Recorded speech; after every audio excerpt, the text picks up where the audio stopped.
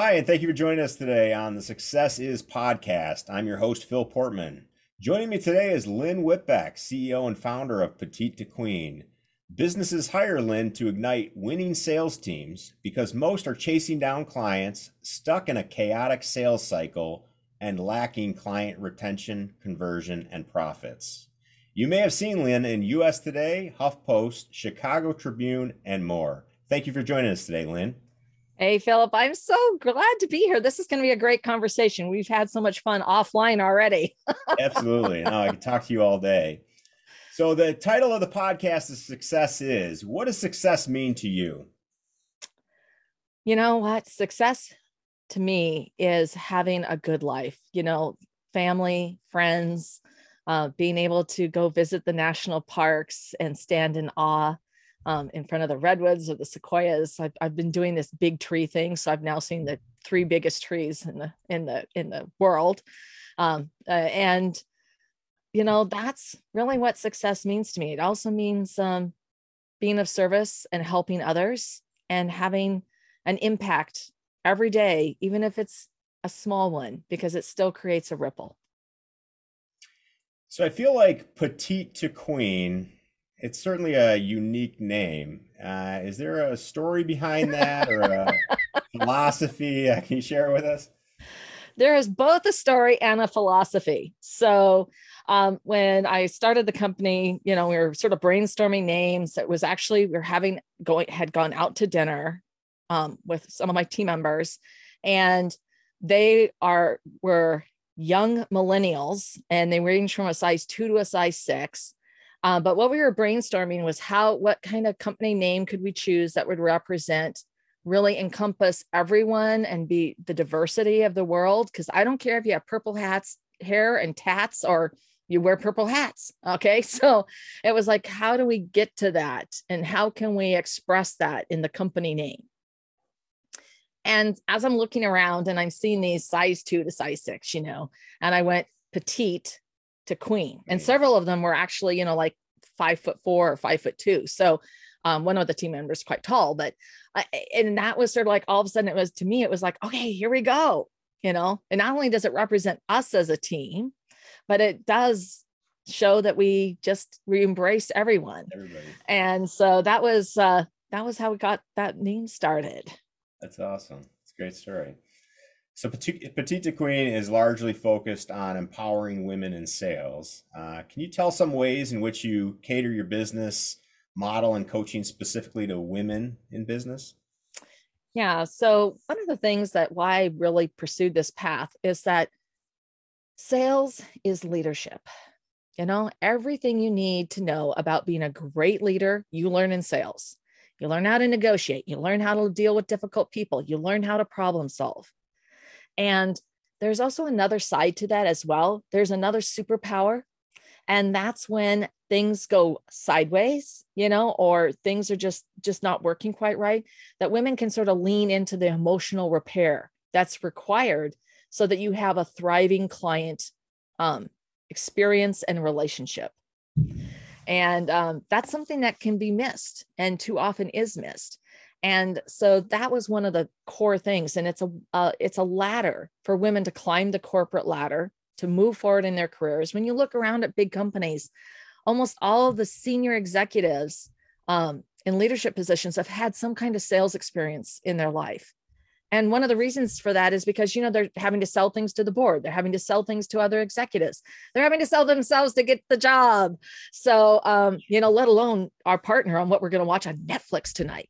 So, so that was really one of the things. And I also felt that even though women continue to plow the road ahead, we're still constantly having to relearn certain things every generation.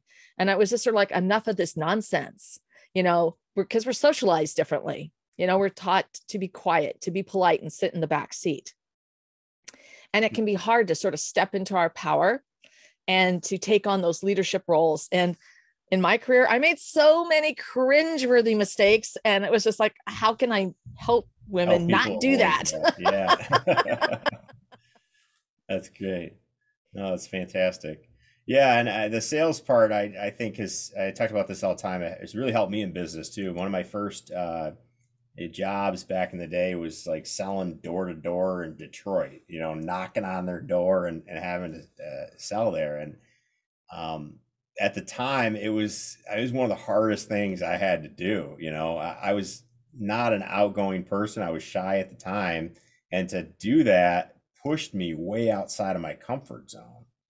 And I think that was probably one of the biggest things that helped me become an entrepreneur, because we're always doing stuff that are outside of our comfort zone, and the communication, the instantly thinking on the fly and overcoming objections and all those things that come with sales really help make you a great entrepreneur.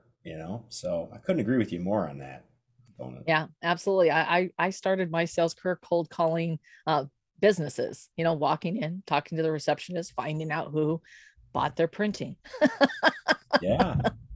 And you probably got some hang up the phone and stuff, Oh, and but one of the core things about salespeople that's really interesting is that on the one hand, we really crave approval. Psychologically, it's a common trait.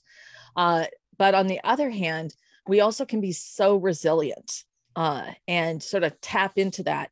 And I think that really comes from what I believe, that when you are really a true sales professional, you come at it with worthy intent, which means that you truly want to help and serve others. And that if you believe that your product or service is going to create an impact for their life, for their business, for their career, whatever it happens to be, then you really have a moral obligation to guide them to that solution. And sales is a vehicle to do that. Um, and the flip side of that is the sleazy sales soup, the car salesperson, all that kind of stuff. But sales is actually this very worthy career. absolutely. And when you approach it that way, you create and build long-term, lifelong relationships like the one we're forming as we keep talking together, Philip, Absolutely. that last because you've come at it from that spirit of giving, of being of service, of being of value. And of course, we all deserve to earn an income. What you're doing is you're trading your knowledge and the solution to help them and drive an impact for them, and you get paid for it. It's a That's beautiful great. world. That's very well put. Absolutely. Absolutely. So this is kind of a several part question, but one of the courses that offered is overcoming imposter syndrome. Is that something that you've had to deal and overcome yourself? And then would you say it's a larger problem for female clients, or do you see it all across the board? So the overcoming imposter syndrome is actually something that I didn't even quite understand. It was something my team really wanted to put together. And it really took my daughter to set me aside, because I kept thinking it was sort of like self-doubt. We all have self-doubt. And she said, well, Mom, when did you ever feel that you didn't deserve a seat at the table? I went, never. She says, bingo. That's the difference. And all of a sudden it just like, oh my gosh. Yeah, And imposter syndrome is real, and both men and women experience it. It's not gender specific or gender preference specific. What it is where you truly don't believe you deserve that seat at the table. I mean, it's just not self-doubt. This is like self-doubt on like massive steroids, right? mhm, And so, and it's a job to get yourself past that, to recognize that, yeah, this is something that's impacting me, and it really does hold you back. And one of the things, as human beings that we'll do is that we'll keep building up a wall trying to protect ourselves, but it just makes it worse. And in sales, there are a lot of different ways that people may not have full on imposter syndrome and yet still be effective salespeople, but they can be doing things like not following up because they don't want the rejection, sure. or they don't know exactly what to say. Which and follow up is really, it's the number one deadly sin of sales, is failing to follow up. Uh, but there can be other things as well, because they're just not really thinking, getting out of their own way. And so imposter syndrome is one area that it impacts people to some extent or another. Um, and not everyone has it at all, but I think people would be surprised. And what's great about that whole course, which is free, is it has a lot of growth mindset exercises. So because a lot of times also things that hold us back, they're fear-based. And that Mhm. fear-based is also based on something often that happened in our childhood Yeah. that we literally need to recognize, and we need to emotionally deal with it so that we can let it go and we can move past it.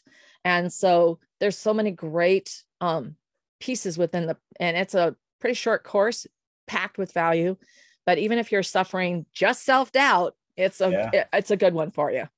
Absolutely. No, one of the things I talk about being a key to success is almost this arrogant level of confidence that a lot of successful business owners and entrepreneurs possess. Um, and you have to have it because you're sitting at the table all the time with people that you could look at and say, these people are way overqualified for me. I'm approaching these people for all sorts of different things, and I'm doing these and cutting new paths and roads and stuff like that.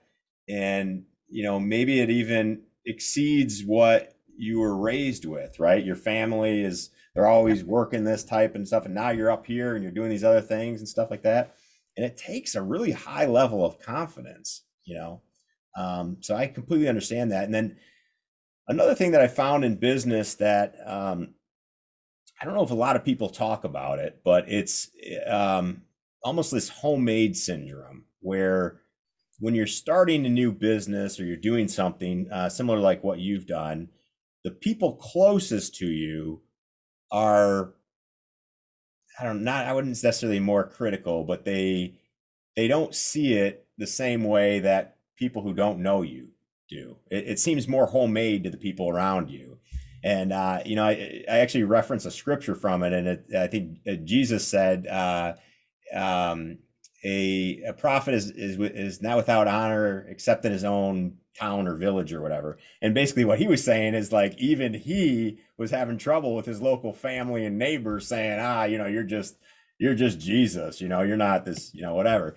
And it's the same thing we experience in business all the time. And you see on social media people posting like their own friends and families won't buy from them because of and I really think it's like this almost homemade syndrome, right? And and have you experienced that with people in the business world, like specifically women, like that are encountering these setbacks because of the closest people to them are discouraging them? Yeah. So, I mean, and that is certainly something that happens to all of us. And I think with everything, there's always a shadow side. So, even like if you're really confident and self assured, there's a shadow side to that. And you still have self doubts. You just may not manifest them in front of people, but they're there, and maybe they come to you when you're trying to go to bed at night or you're standing in the shower or something, right? Sure. But regarding the family, that dynamic is definitely there on a lot of different levels. And once again, that's that place that you need to be really strong in the sense of this growth mindset where you can take in the constructive criticism and consider it because their viewpoint, their paradigm, there is value there. And it can be because it's coming out of a place of love and they're concerned about you or affection. But sometimes they actually see something that you have your blinders on that you don't see as a potential risk or an area that needs improvement. So constructive criticism, when it is delivered that way, Hmm. and you look at it from that prism, can be very useful. And so rather than just saying, they just don't get it, Sure. really come at it from sort of say, okay, they're coming at this from a place of love. And sometimes it's important to have that conversation with them and say, I know you're coming, and this is, what I'm sensing is that you're worried about me and you're concerned about the situation, but I want to talk that through because it can go both ways. I mean, I've had family members who are incredibly supportive, and who literally who have bought from me, Yeah, sure. and, Yep. so it can go both ways, but sometimes having that dialogue and letting, once again, that when we feel something and we have those emotions, those are real, and Hmm. and burying them helps no one, and certainly not yourself. Absolutely. No, I couldn't agree with you more. I think the communication is or the lack thereof sometimes is the biggest problem, and then it just sits there and eats away at relationships. Yeah, plants a bitter seed, and that bitter seed can grow and grow. And yeah, it's I have a whole piece about how to have difficult conversations, because sometimes it's difficult to approach that, but it's so important that you do that, so that it makes a much healthier relationship when you can talk about anything. And you can even have, let's get, what's stupid today, let's have a let's stupid meeting. Yeah, sure. Just to address the elephant in the room type thing, right? Yeah. And that's great. So you're actually creating a safe culture around identifying those things. Is that what that mainly is about? Yeah, well, it's, once again, when in sales, it's really important that you're able to approach your clients in a way, because what's interesting is it's almost like your clients will tell you things that they wouldn't tell somebody else. Hmm. And you also have to create a way that you can be an emotional support for them, but you don't want them to get into a place where they feel really uncomfortable, because it's still a business relationship. And so so there's so many different elements around communication and relationships, and especially, client customer relationships, or, you know, uh, that having that additional background and skill is is important to maintain and help the relationship thrive and prosper. That's great. And you talked about in there though, keep the business professional relationship. So does that include like setting boundaries and stuff as well? Yeah. And of course, everyone is going to have different levels of what those boundaries look like. And they can be different between the client and, the sales professional. And so over time, some of my clients became literally best buddies, Mhm. and yes, continue to do business with them, but you have to be aware of that. And you basically have agreed upon boundaries around things. And it's going to look, for me, it looked different between clients. Some client relationships were far more formal than others, you know, and you basically need to meet them where they're at and their comfort zone. And that is going to your point, that comfort zone will expand over time. So you start to, over years of working with someone, you learn a lot more about them, Oh, sure. and you do become a trusted confidant. I mean, and that's an important role, so that they have somebody that they respect and admire and trust, that they can bounce an idea or a problem and get some input that they value and that can help them. That's great. Yeah, I was wondering if you had a story because you smiled there for a second when I was talking about the boundaries. You had a good Well, story on that. that there's a lot of stories, and sometimes there is that, like I said, there's a shadow side of when you start to get really close to someone, and especially in that client relationship. And at one point with someone, I really invited them to do this, this weekend gallery tour event. And so they came to my home, but it actually created a situation where they became very envious. And so that, that's where some of those boundaries, some of those things, when you let them too far into your personal life, especially as the sales professional, it's not a Mhm. good idea. And you need to keep those boundaries up, because it can plant a different type of bitter seed because of their own insecurity, or somehow, that you're making way too much money off of me.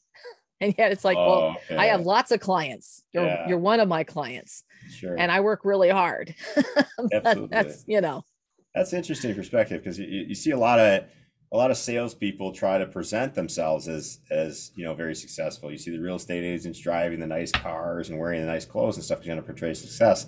That's an interesting perspective that actually they saw it the other way and they're like, oh, you're getting too much money out of me, huh? That's fascinating. yeah, you have to be, there is that side of being professional and successful, and also staying humble at the same Mhm. time. And yeah, driving a nice car is one thing, but you may not want to be driving, you know the newest Range Rover SUV that, people just like their eyes glaze over, Yeah. stick with a Ford Explorer loaded, Yeah. Yeah. because there is that side with your clients, especially if they can see into that world. Sure. And It's it, relatable to them yeah, almost, right? yeah. Yeah. So, and it's not that they begrudge you having nice things, but if it gets too far out of whack, and once again, it depends on what you're doing. If you own a jewelry store and you're designing jewelry, you better be wearing a whole bunch of fabulous jewelry. Sure. Yeah. But for a salesperson to come into a meeting loaded down with, tons of jewelry, that may not be such a good thing. Yeah. No, that's right. Yeah. You got to mirror your customer a little bit there. Yeah. Yes. Sure. So this is the first time I've come across this type of business with a website that has a monthly playlist. Can you tell us a little bit about how that came about? What was the inspiration for that idea?